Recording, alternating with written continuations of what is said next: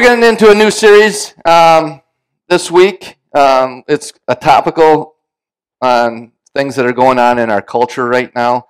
It's a topic that I wasn't very versed in going into. I don't know if I'm very versed in it now, but at least this is going to make us aware of what's happening in our culture, what's happening in our government, in our school systems, and in our universities, and it's leading into our legal systems. Everything is being touched by critical theory.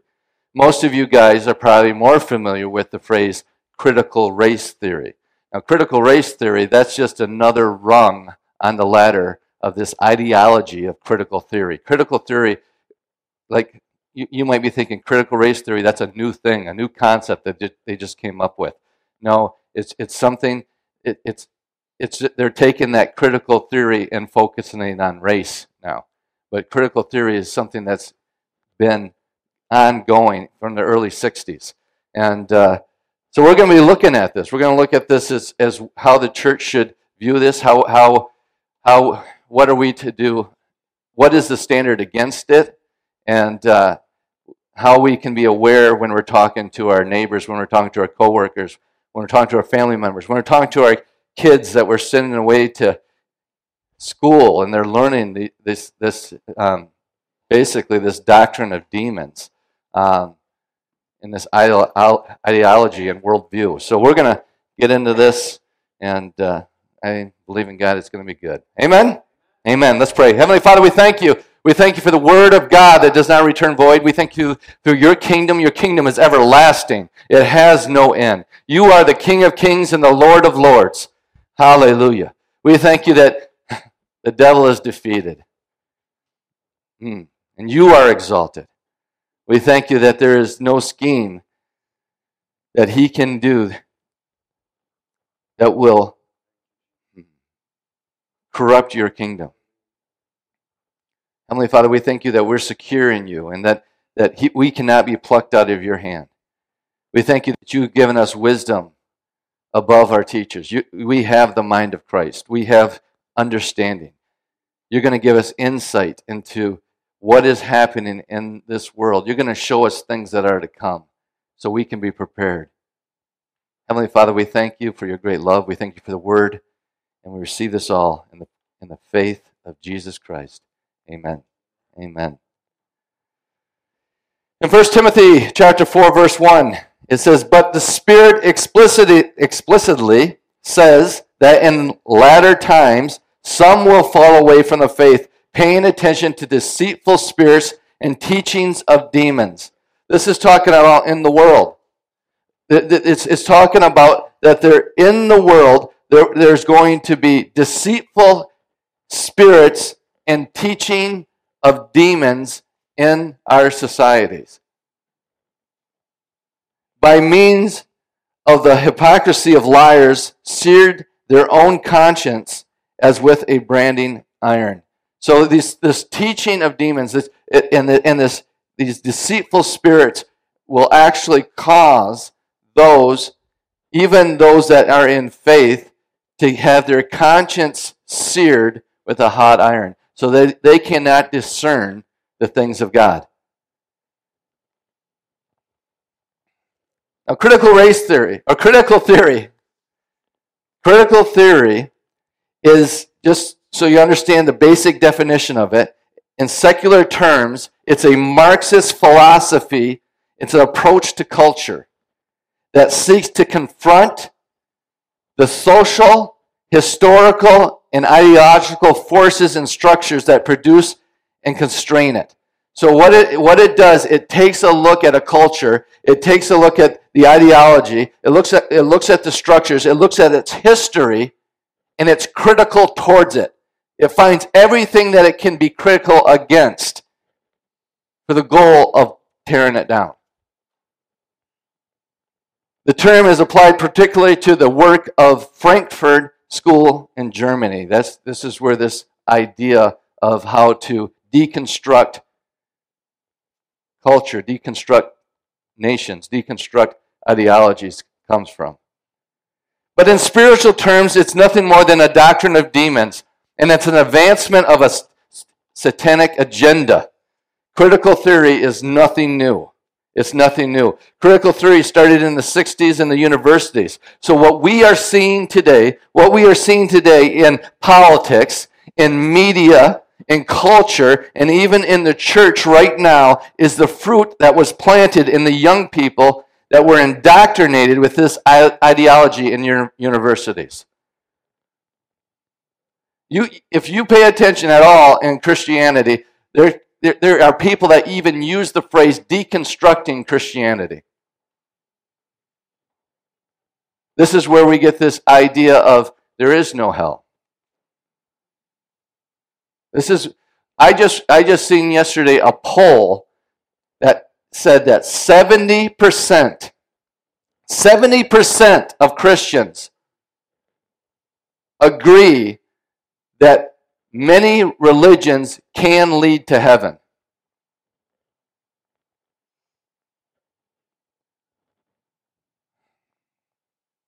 So this has infiltrated, this has come into the church. See, religion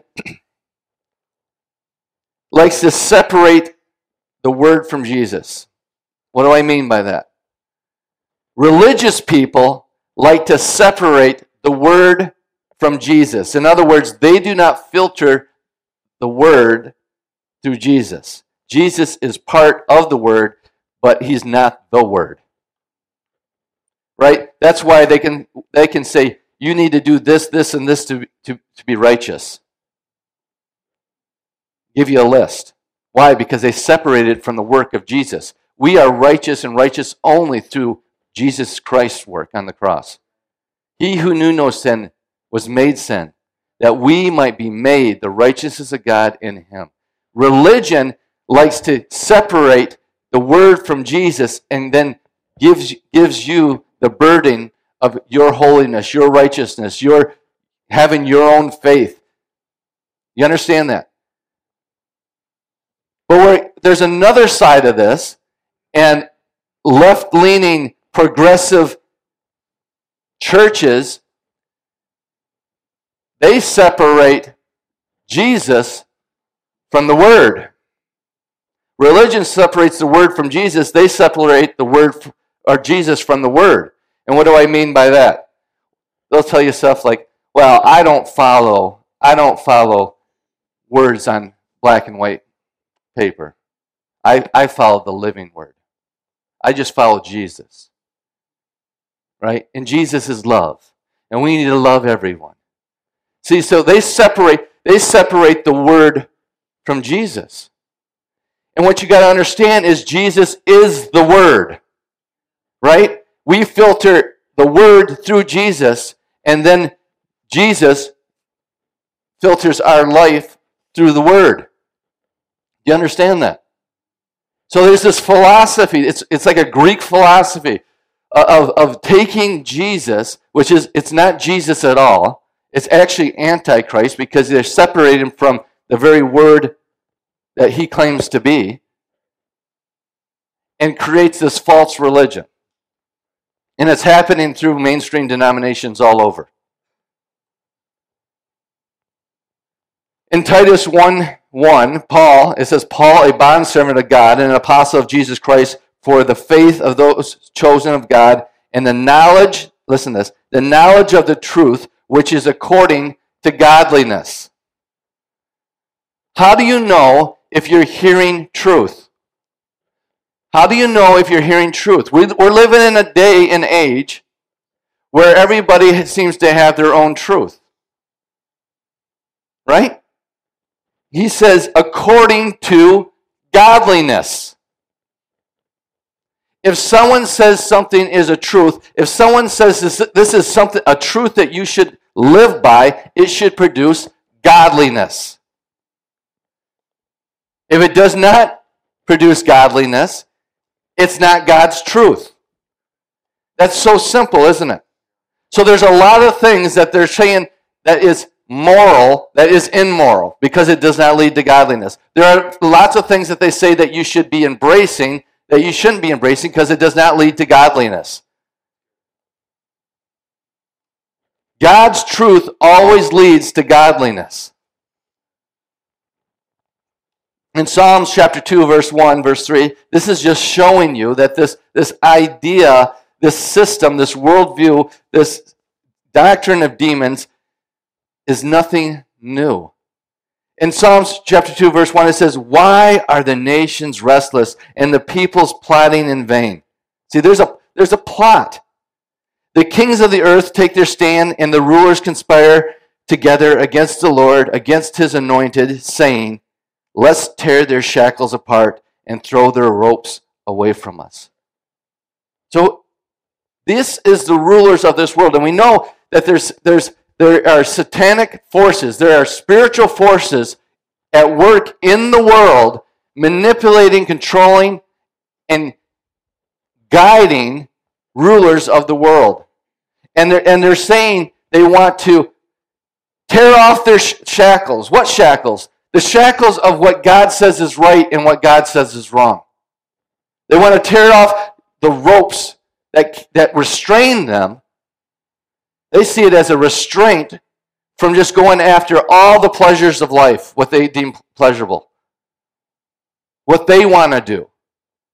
They want to throw off all the restraint that God has put on humanity through his word and through the knowledge that we have through Christ Jesus. And spirit, verse 4, it says, "He who sits in the heavens laughs." God laughs. See, the problem with people is they do not see they see God's standards and guidelines for humanity as a restraint, as a shackle, as something that God has them bound. So they have to be critical to it and tear it down because they feel that it's oppressive. But if you understand that God is a father, and you see him through the eyes of a child, and he is a loving father, we understand that these are not shackles, these are not ropes, these are safety lines, these are guardrails that are trying to protect humanity from going off a cliff. It's amazing how humanity blames God for all the ills in the world when we're the ones that created it.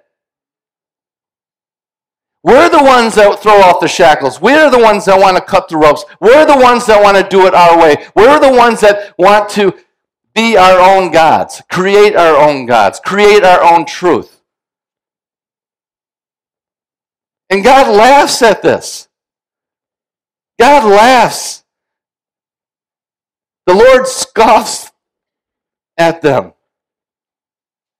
As a father, there's times raising 4 kids that I laugh because they think they're getting away with something. They think this is gonna go right. And I laugh because I know. And God laughs at us.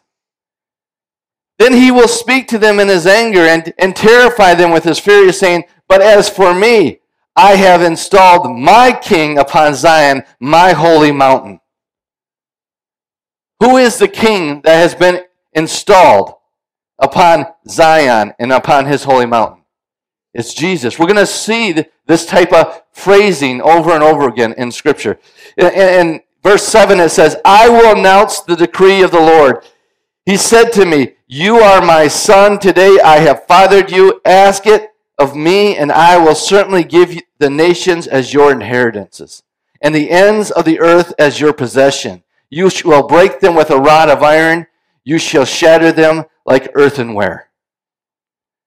Now then, you kings, use insight.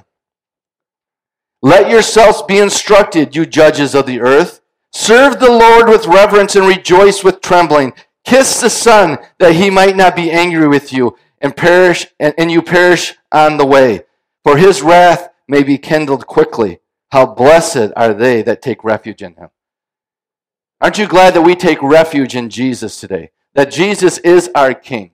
That we have nothing to fear. All this stuff that people say, "Well, that sounds scary." That's not for you. That's not for you. We take refuge in Jesus. Peter actually talks about in baptism, It's kind of like it says that during the times of Noah, they were saved through baptism. How were they saved through baptism in the times of Noah? In the ark. They were baptized, they were submerged into the ark, and they were protected from the calamity that came upon the earth. In the same way, we are baptized, we've been submerged, and we take refuge in Jesus. Amen? Church, it is spiritual war time. It is time to fight spiritually for the gospel of Jesus Christ. It is time to start praying. It is time to start interceding. It's time to start speaking boldly against this ideology that's coming against this nation and in the world. See, critical theory is the greatest threat to the gospel of Jesus Christ because it's a false gospel. It's a false ideology. It's a antichrist. Antichrist ideology. Antichrist means another Christ. It means against and another. It gives humanity another Savior. And in Marxist ideology, what is the other Savior? Government. Government. And history shows over and over and over and over again that it fails drastically. It brings people into bondage and oppression like never seen. And millions of people die, no exaggeration, every time it's implemented. But this isn't the first time, and actually, communism isn't its original name, and we're going to see that here as we go through this. Critical theory is the greatest threat to the gospel of Jesus Christ. It has already infected our universities and many that are in our government today. It has taken over social media platforms and is in the process of silencing all dissent. There is no freedom of speech with this ideology. If you do not line up with what they believe, even though they say we all have our own truth, when you speak your truth that's contrary to their ideology, you get silenced. And whoever says, people say there is no absolute truth. That's when someone says that, you need to say, well, is that true? Is it true that there's no absolute truth? Is that absolutely true that there's no absolute truth? It's ignorance. There is truth. And truth leads to godliness. Understand, we have had political series that were towards the political and governmental ideas of our nation here before. But this is not a political agenda. This is a spiritual agenda. This is not political. It's not a political issue. It's so much bigger than that. This is a spiritual and theological issue. It is a war for the soul of our nation. It has taken deep root in liberal, apostate, mainline denominations. See, many Christian leaders and mainstream denominations have veered hard left and become fully apostate. What does apostate mean? Apostate means unbelieving. They're starting to deny the essentials of Christian beliefs while still claiming a twisted version of Christ. You know what that's called? That's called a cult. Some of the foundational truths being abandoned include the denial of personal human sinfulness. See, and we're going to get into this. It's no longer about your sinfulness and asking for repentance from God. It's about finding everybody else's sinfulness and telling them they need to repent to culture.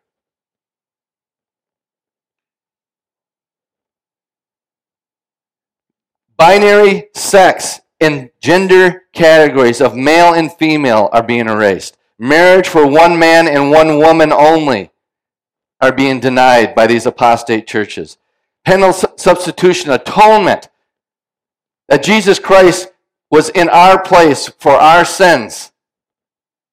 Tolerance of sin instead of repentance of sin. Denial of the reality of heaven and hell, one of which everyone's eternal destination will be whether they believe it or not.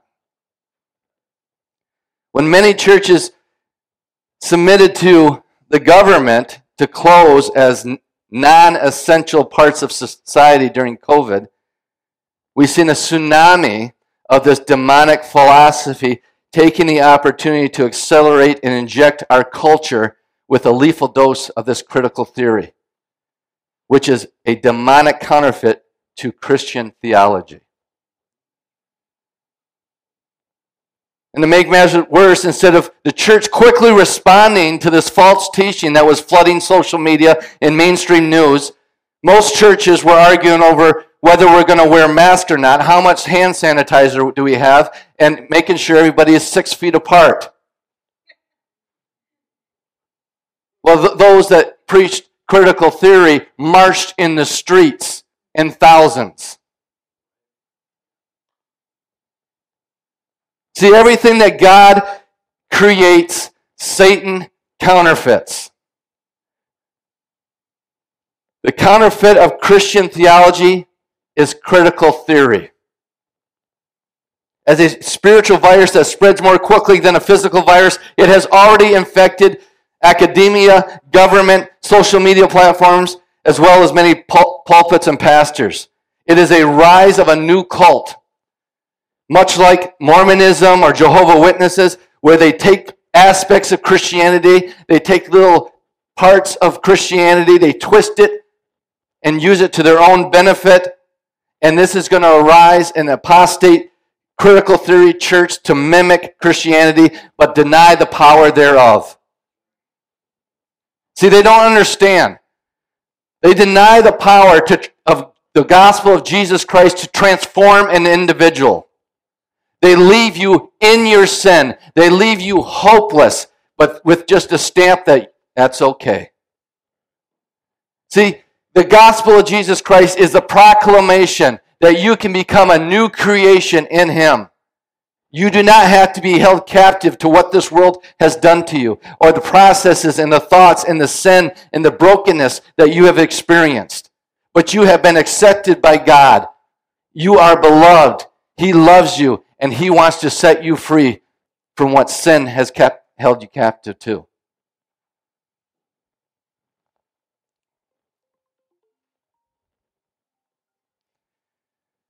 The opposite of critical theory is traditional theory.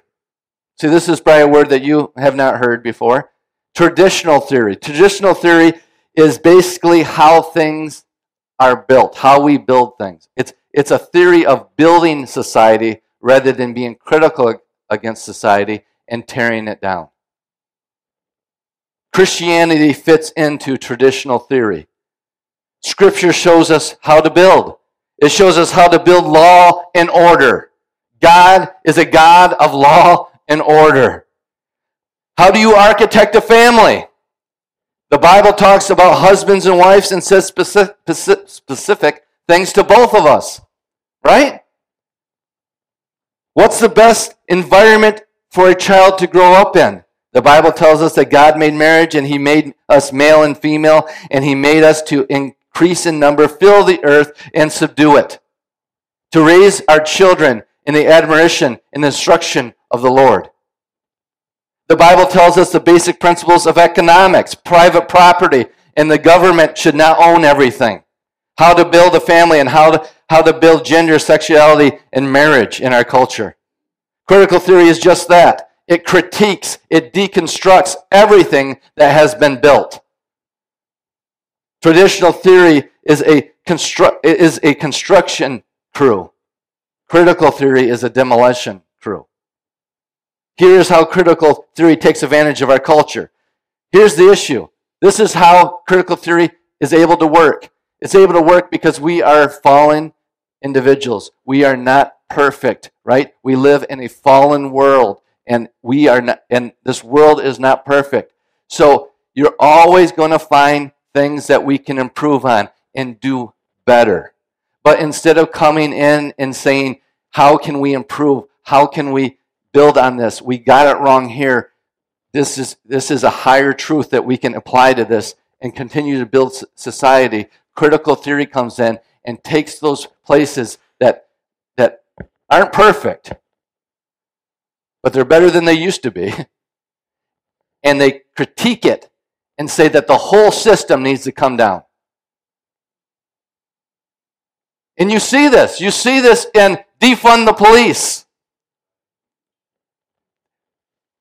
Tear the system down. Well, what's your idea for replacing it? We don't know. And that's when tyrannical leaders and politicians come in and they build a system much more oppressive than the one that they ever experienced before. See, there are things in our system, in our culture, even in your own family that you need to tweak, you need to build, you need to strengthen. There's some things you need to cut out, but you don't tear the whole system down. But that is the satanic, demonic doctrine, is to tear the system down, let it burn, and then bring in government as the savior of it all.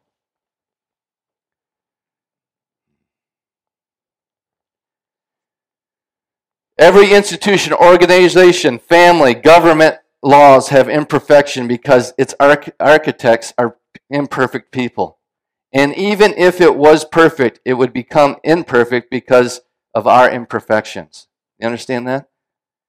Adam and Eve were given a perfect environment, and they made it imperfect through their decision-making, rebellion, and sin. Now understand this. It is much easier to criticize someone that is building something than to actually build something. It is so much easier to criticize a leader than to actually lead people yourself. It's easier to criticize parents than to raise kids yourself. It's easier to criticize an economy than find new ways and inventive ways of generating revenue for the masses. God works through traditional theory. Satan works through critical theory. Why?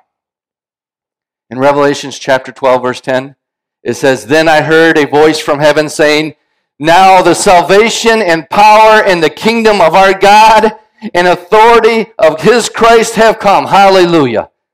"For the accuser of the brothers and sisters have been thrown down, the one who accuses them before our God day and night."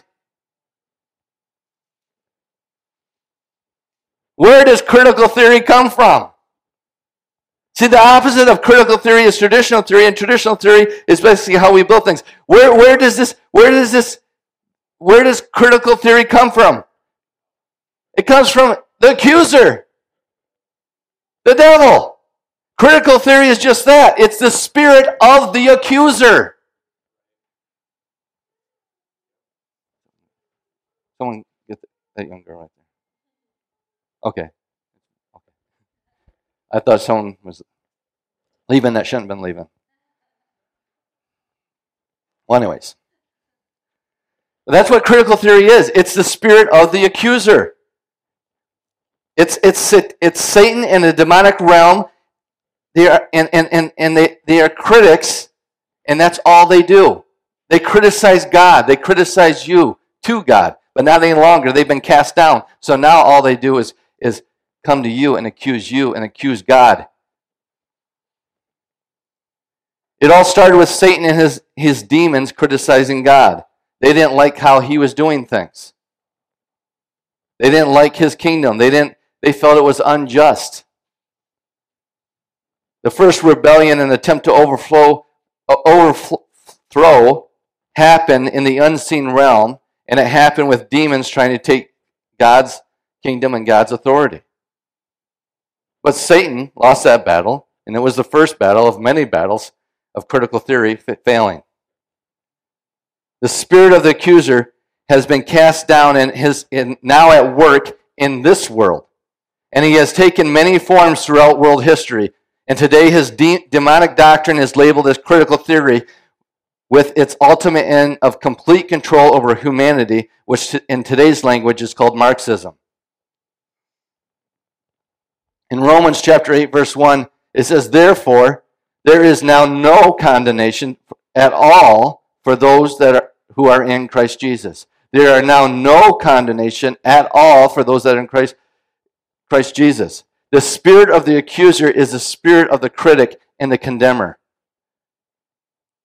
This is demonic. It brings condemnation and criticizes. See, God is a creator. Satan is a counterfeiter. Satan is not a creator. He's not creative. He's never created anything in his entire existence. He's a counterfeiter. He is 100% deception. See, God is truth. Satan is the father of lies. God created creation. Satan says creation made itself. You have true prophets and false prophets. You have true teachers and false teachers. There is a true gospel and there's false gospels. There are holy angels and there are unholy angels. You are filled with the Spirit or you're demon possessed. Everything God creates, Satan counterfeits. Babylon, the word Babylon is used close to 227 times in the Bible. And sometimes it refers to an ancient nation, but it even goes farther back than that. It gets its roots from the first rebellion of critical theory at the Tower of Babel. Babylon comes from Babel, the Tower of Babel. So it represents a counter kingdom and culture to the kingdom that Jesus is setting up. Rome was even referenced as being called Babylon. Israel, at times, the prophets called them Babylon because of their ideology and the way that they were separating themselves from the way that God intended things to be. See, the Spirit shows up and influences and affects many nations even today. It critiques culture and creates a counterfeit culture that is a counterfeit to the kingdom of God. In Daniel, I recommend that you guys read the book of Daniel if you want to see the pride and the arrogance of this critical theory, this Babylonian demonic system that Satan is continually trying to put in control over the earth. King Nebuchadnezzar and his son that follows him after his reign is a perfect example of the pride and arrogance of the human heart. But everybody knows Daniel chapter 3. Daniel chapter 3, you have these 3 Hebrew men. Well, God created them to be men, but this Babylonian system castrated them and took away their manhood, their manliness.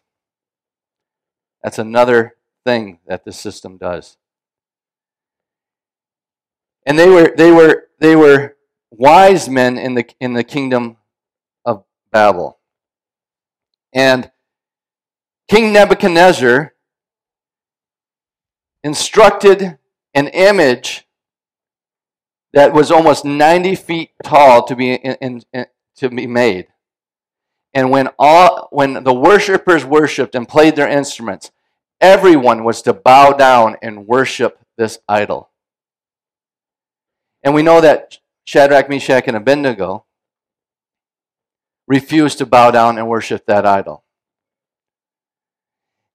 Now, what you don't understand is because a lot of times we read that all by itself, we don't know what happened leading up to that.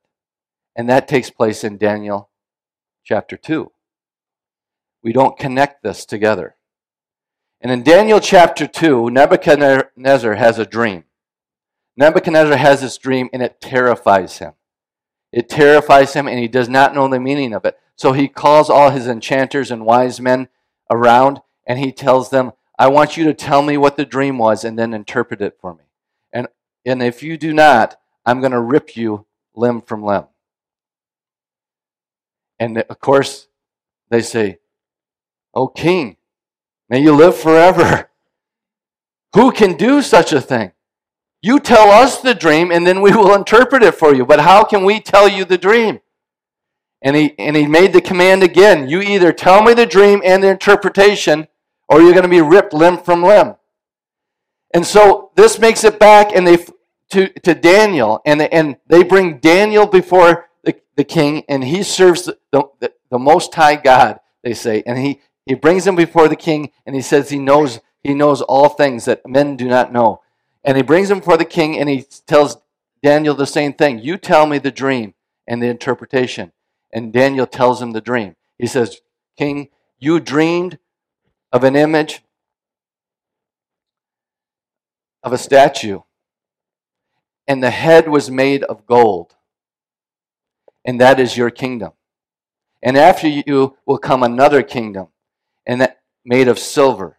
And after that will come another kingdom made of bronze. And after that will come another kingdom made of iron. And then after that will be another kingdom. It will be divided, and it will be made of iron and clay mixed together. And this is when it gets good.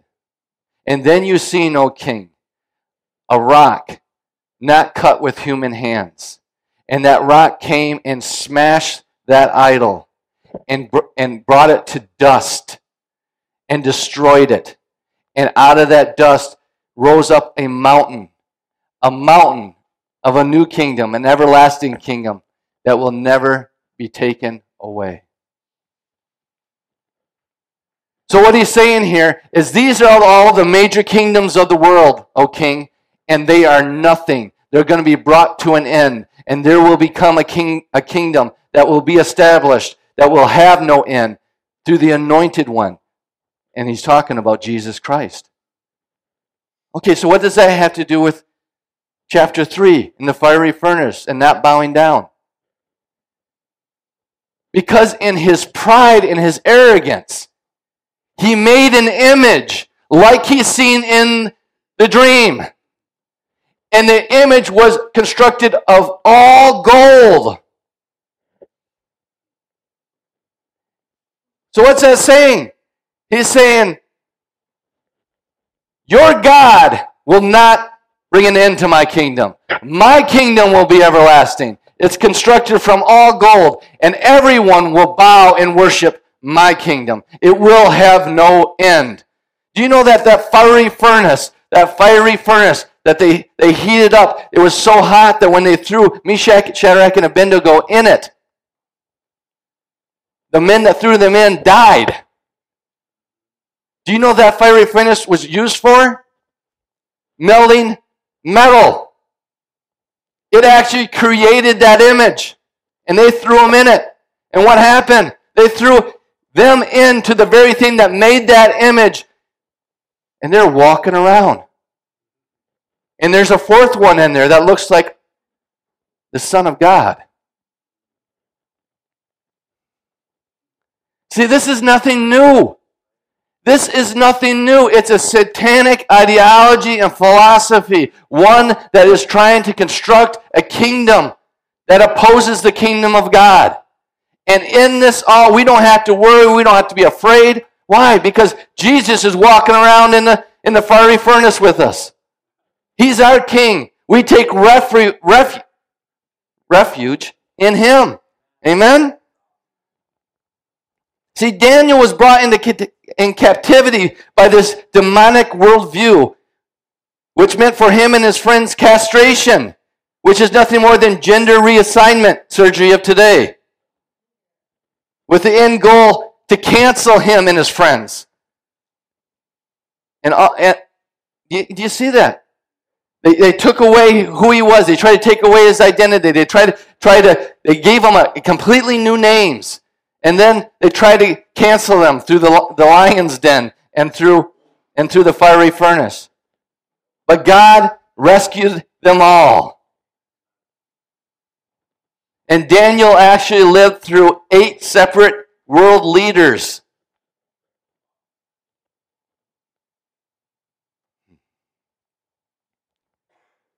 Understand, our society is an interlocked system. See, we like to compartmentalize things.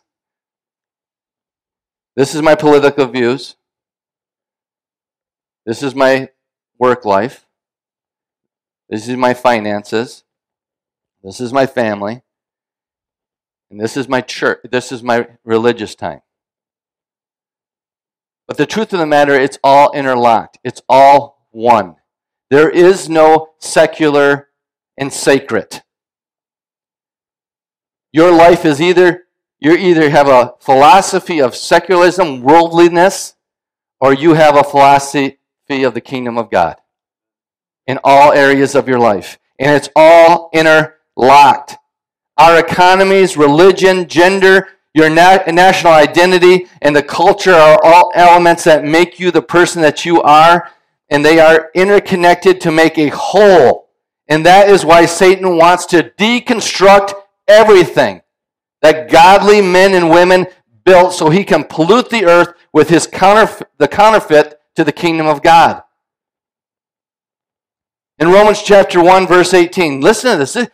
These are, again, this is the New Testament talking about this ideology. It says, "For the wrath of God is revealed from heaven against all ungodliness and unrighteousness of people who suppress the truth in unrighteousness." Suppressing the truth. Is that happening today? Do we have a system that is suppressing the truth? We have a system that it doesn't matter what you think about the former President of the United States. But for someone to say that he cannot have a voice on social media, how can we not see the oppression of that? And if they can take it away from him, who are you? Who am I?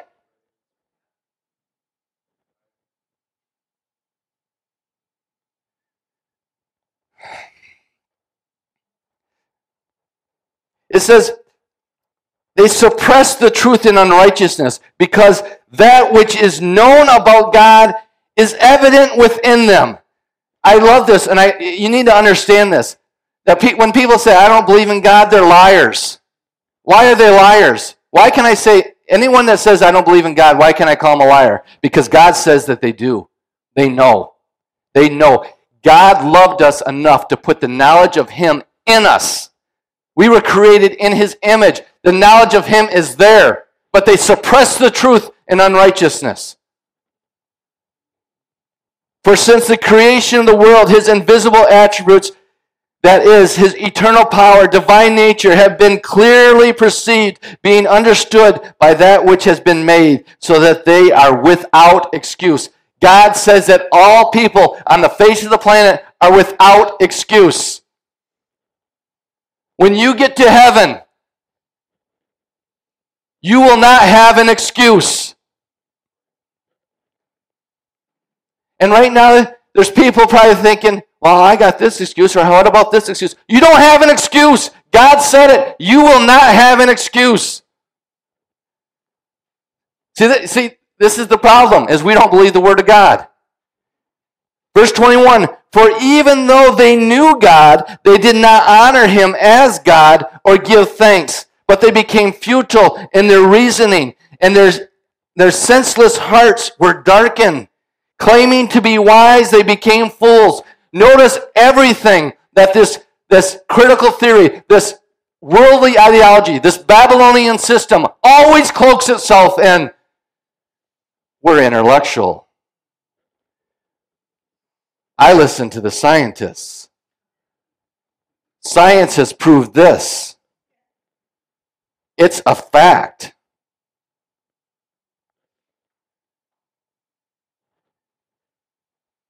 Claiming to be wise, they became fools. And now if you just use common sense against their foolish wisdom, you get hit with missing facts. Or what are the fact checkers and all that garbage. And they exchanged the glory of the incorruptible God for an image in the form of corruptible mankind, of birds, four-footed animals, and crawling creatures. See, right now you're thinking, well, we don't do that. Look at our environmentalists.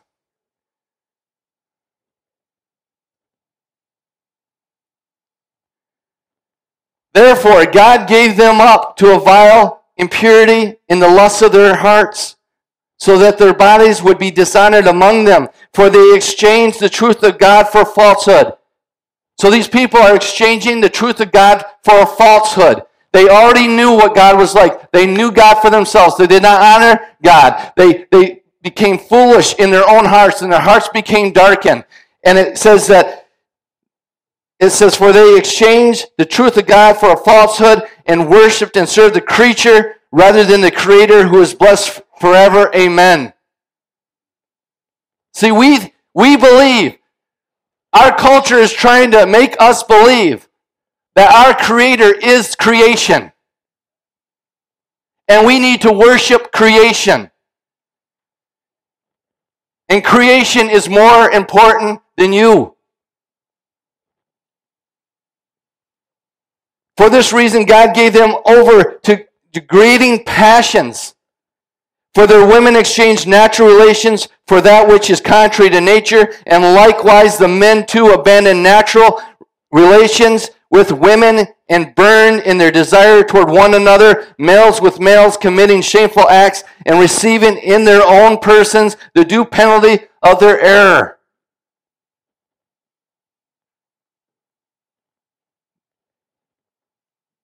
The wisdom of God says there's natural and unnatural affections. There's natural and unnatural affections.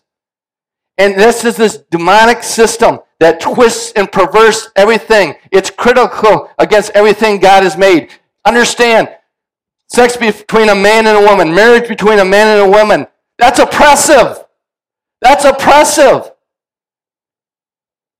When all statistics of these so-called intellectuals point to a family with a husband and a wife is the best institution for creating a healthy culture in a healthy society. There's guardrails that God puts up. There's safety lines that He constructed. And just as they did not see fit to acknowledge God, here's something else. Here's something else to think of.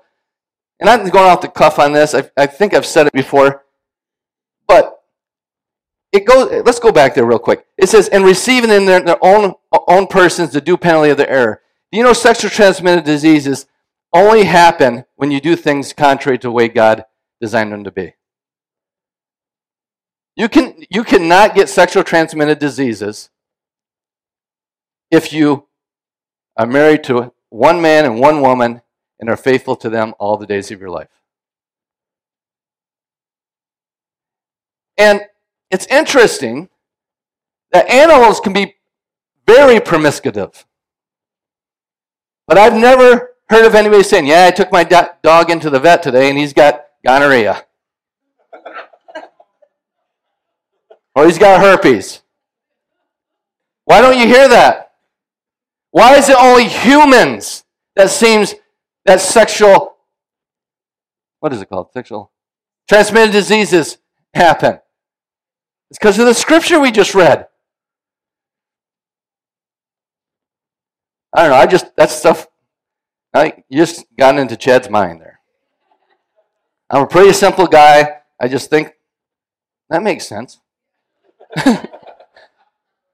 Maybe someone smarter than me can educate me on it, but like I said, I've never heard anybody say my cat, has, I can't think of another one,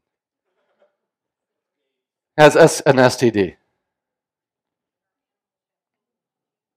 Right. Verse 30. Or verse 28. And just as they did not see fit to acknowledge God, God gave them up to a depraved mind to do those things which are not proper. People having been filled with all unrighteousness, wickedness, greed, and evil, full of envy, murder, strife, deceit, and malice. They are gossip. Are these things you're seeing played out in a greater and greater way the more that we deconstruct our society?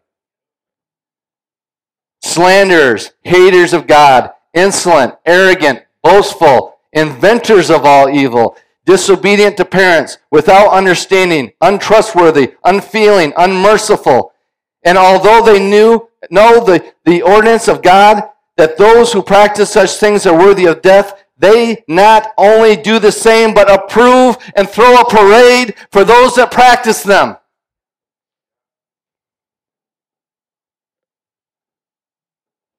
This is where we're at. And understand this. Understand this. God did not abandon them. They abandoned God. They wanted to throw off the restraint. They wanted to throw off the shackles. They wanted to darken their hearts and subdue the truth and the knowledge of God in their life. And so what does God do? God says, you can have what you want. You can have what you want, even though this is not my will for you. You know, there's sometimes, and unfortunately, and I feel so bad for parents that are in situations like this, but there's sometimes where kids are just so rebellious and so hateful towards their parents that there comes a time when they have to say, I'm done. Go. Go. But that doesn't mean they don't stop praying for them. That doesn't mean they don't stop loving them. And that doesn't mean that when they come home, they don't embrace them and receive them. And that's the same with God. If you see yourself in these things, if you see certain areas of your life that you have twisted the truth of God and you've believed a lie, know that God the Father loves you, that Jesus Christ died for you, and that He can transform you. And we as a church has to be a church that can be the hands and feet that embrace those that come back.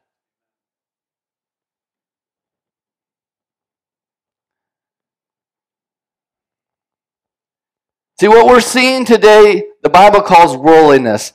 And worldliness is where you have a spirit of the critic in you, to where you become a critic of all others. You ever notice this? You ever notice that people will criticize God? They'll criticize the church. They'll criticize Christians. All they do is criticize, criticize, criticize. And they don't even look at themselves. They don't even look at themselves. This is how the Spirit is in the world. And it is a spirit, you have a spirit of the critic in you, and you become a critic of others, and you're trying to tear down rather than to repair and build up. See, that's the thing about God's way of doing things. When we find something that's broken, when we find something that's not working, something that's injured, things, what do? We repent from it, we turn from it, and then we seek God and how to move forward in truth.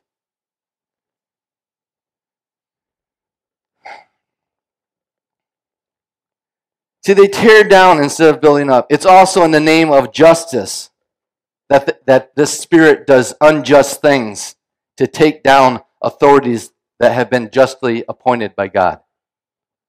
In Romans, Paul speaks of critical theory as part of the lie that is against the truth. He says that the demon powers are at work in the world to suppress the truth. The truth is God. Truth is the gospel. How do you see truth being suppressed today? Well, they silence all dissent. They incorporate things like social media throttling and banning from platforms and cancel culture. Is any of this familiar? Anything that is contrary to their system of belief and tearing down. There is a counterfeit of creation. God created the heavens and the earth. Satan counterfeits and says that creation is God. This counterfeit is seen in extreme animal rights and environmental groups that look more like religious, zealous religions than anything else. Now we see it being played out even in a greater way in gender and sexuality. All of this is what we just read in Romans 1. The overall lie that the father of lies tells, which is behind all lies, is to attack the truth and the perfection of God being creator, and we are his creation. He wants humanity to replace God as creator and set ourselves up as God. God is binary. I'm almost done. God is binary. This word binary, have you been hearing that in media and social media and culture? See, Christians are to think in terms of black and white, and I don't mean racist. It's either black or it's white. It's binary. It's one or the other, right? Yeah, there's one or two. It's either or. It's binary thinking. Non-Christians think in terms of shades of gray. Biblical thinking is binary thinking because God is binary. One or the other. Biblical Christians requires black and white thinking because we're dualistic in our worldview. From the beginning to the end of the Bible, it's thoroughly binary. Do you understand that? Read the Old Testament. It's either holy or unholy. You can eat it or you can't eat it. You can wear it or you can't wear it. It's completely binary. Why? Why? Why was it over and over and over again? One or the other, one or the other, one or the other. Because you're either in the world or you're either in Christ. That's the whole story right there. It's so simple. You're either in this Babylonian system, you are either a child of the devil or you are a son and daughter of God. That's what it's all about. But the Bible is so binary. Satan and God, demons and angels, sin and holiness, righteousness and unrighteousness, clean and unclean, lies and truth, wolves and shepherds, believers and unbelievers, damnation and salvation, heaven and hell. Mainstream culture is monistic. I think that's how you say it. It's a theory or doctrine that denies the existence of the distinctions or duality in some sphere, such as that between matter and mind, or God and the world. Monistic. The critical culture does not allow black and white thinking. Culture refuses to allow any categories because that would mean making a distinction, which ultimately ends in making valued judgments. So instead of Satan and God, we have higher power. Instead of demons and angels, we have spirits or ghosts. Instead of sin and holiness, we have lifestyle choices. Instead of lies and absolute truth, we have your truth and my truth. Instead of wolves and shepherds, we have spiritual guides. Instead of believers and unbelievers, we have everyone defined as God's children. Instead of damnation and salvation, we have whatever works for you. Instead of heaven and hell, we have everyone going to a better place when they die. Understand, this is a religion. Although not always formal like Christianity, it is a religious worldview that rejects dualistic thinking. People don't have to have issues with the Bible. People don't have issues with the Bible. They don't have issues with God. They don't have issues. See, we just read this in Romans. It's not that the Bible's not true. It's not that God isn't true. It's not that Not even that they don't really even believe in God. They don't have those issues. People don't have a problem with the Bible, they have a problem with their genitalias. That's the problem they have. They don't have problem. The real problem is not God. It's their genitalias. They want to criticize and destruct the guardrails that God put in place to protect them so that they will be able to do anything they want for their sexual gratification. And then they cloak it in love. Love. Love. If you look at the statistics, if you just look at the statistics, the homosexual lifestyle, you are better off to be a smoker. You'll live longer being a smoker than you will living a homosexual lifestyle. That's facts. That's truth. So if you love someone, if you love your kids, would you let them smoke? Or would you try to persuade them? That's destructive and it will destroy them. Right? And those that have smoked, you'd agree with me. Those that are smoking, you'd agree with me. Right? It's just destructive. But the problem is we want to throw off these restraints. We want to throw off those things that God put in place to protect us. And listen, if you're a Christian today and you're hearing this and you are struggling with what I'm saying, and the Word of God, and you think that, no, it's going to be all right with me. It's not affecting my life. It's not doing anything in my life. The Word of God is true. And the Word of God is given for your benefit and because you are loved. And even though it might go against your emotions and your feelings and the deep-rooted things that you have instilled in your imaginations and in your mind, I pray that the Holy Spirit, you hear the Holy Spirit saying, son, daughter, there is a better way. There is a better way. Amen? Amen. See, ultimately, if we believe Scripture, this is a battle between God of the Bible, who is intolerant. God is intolerant. Do you know that the word tolerant, we're going to get into this. The word tolerant can't be found in most popular translations of the Bible. The only time you can find it, you cannot find God ever be intolerant. But you find that Israel tolerated false gods. God is intolerant. Why? Because he's binary. It's one or the other. It's good or it's bad.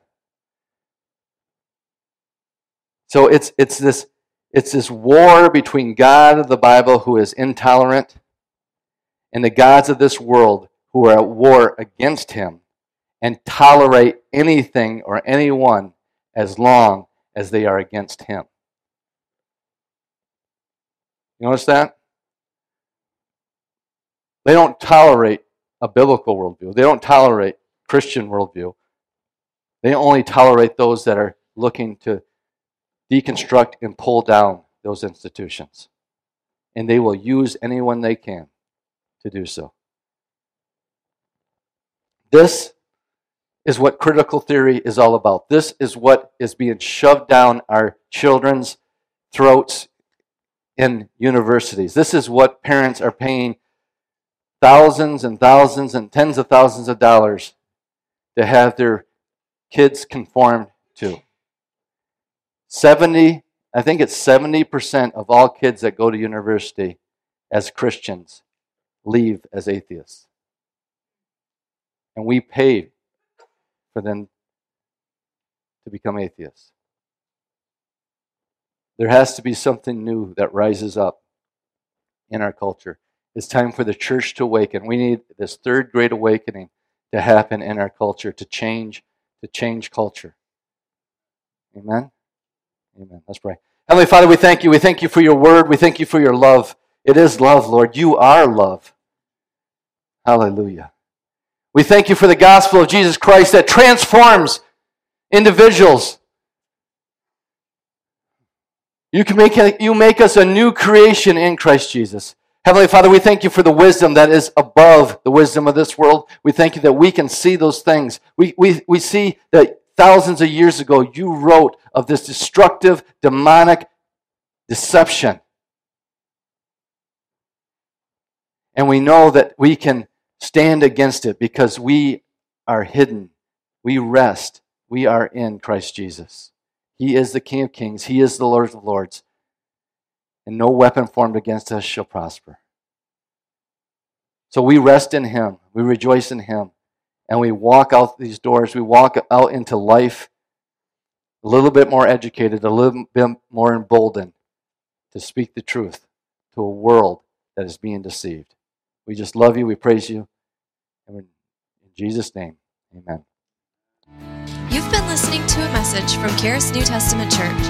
For more information or to contact us, go to www.charisntc.org. And remember, you are deeply loved, highly favored, and destined to reign in Christ Jesus.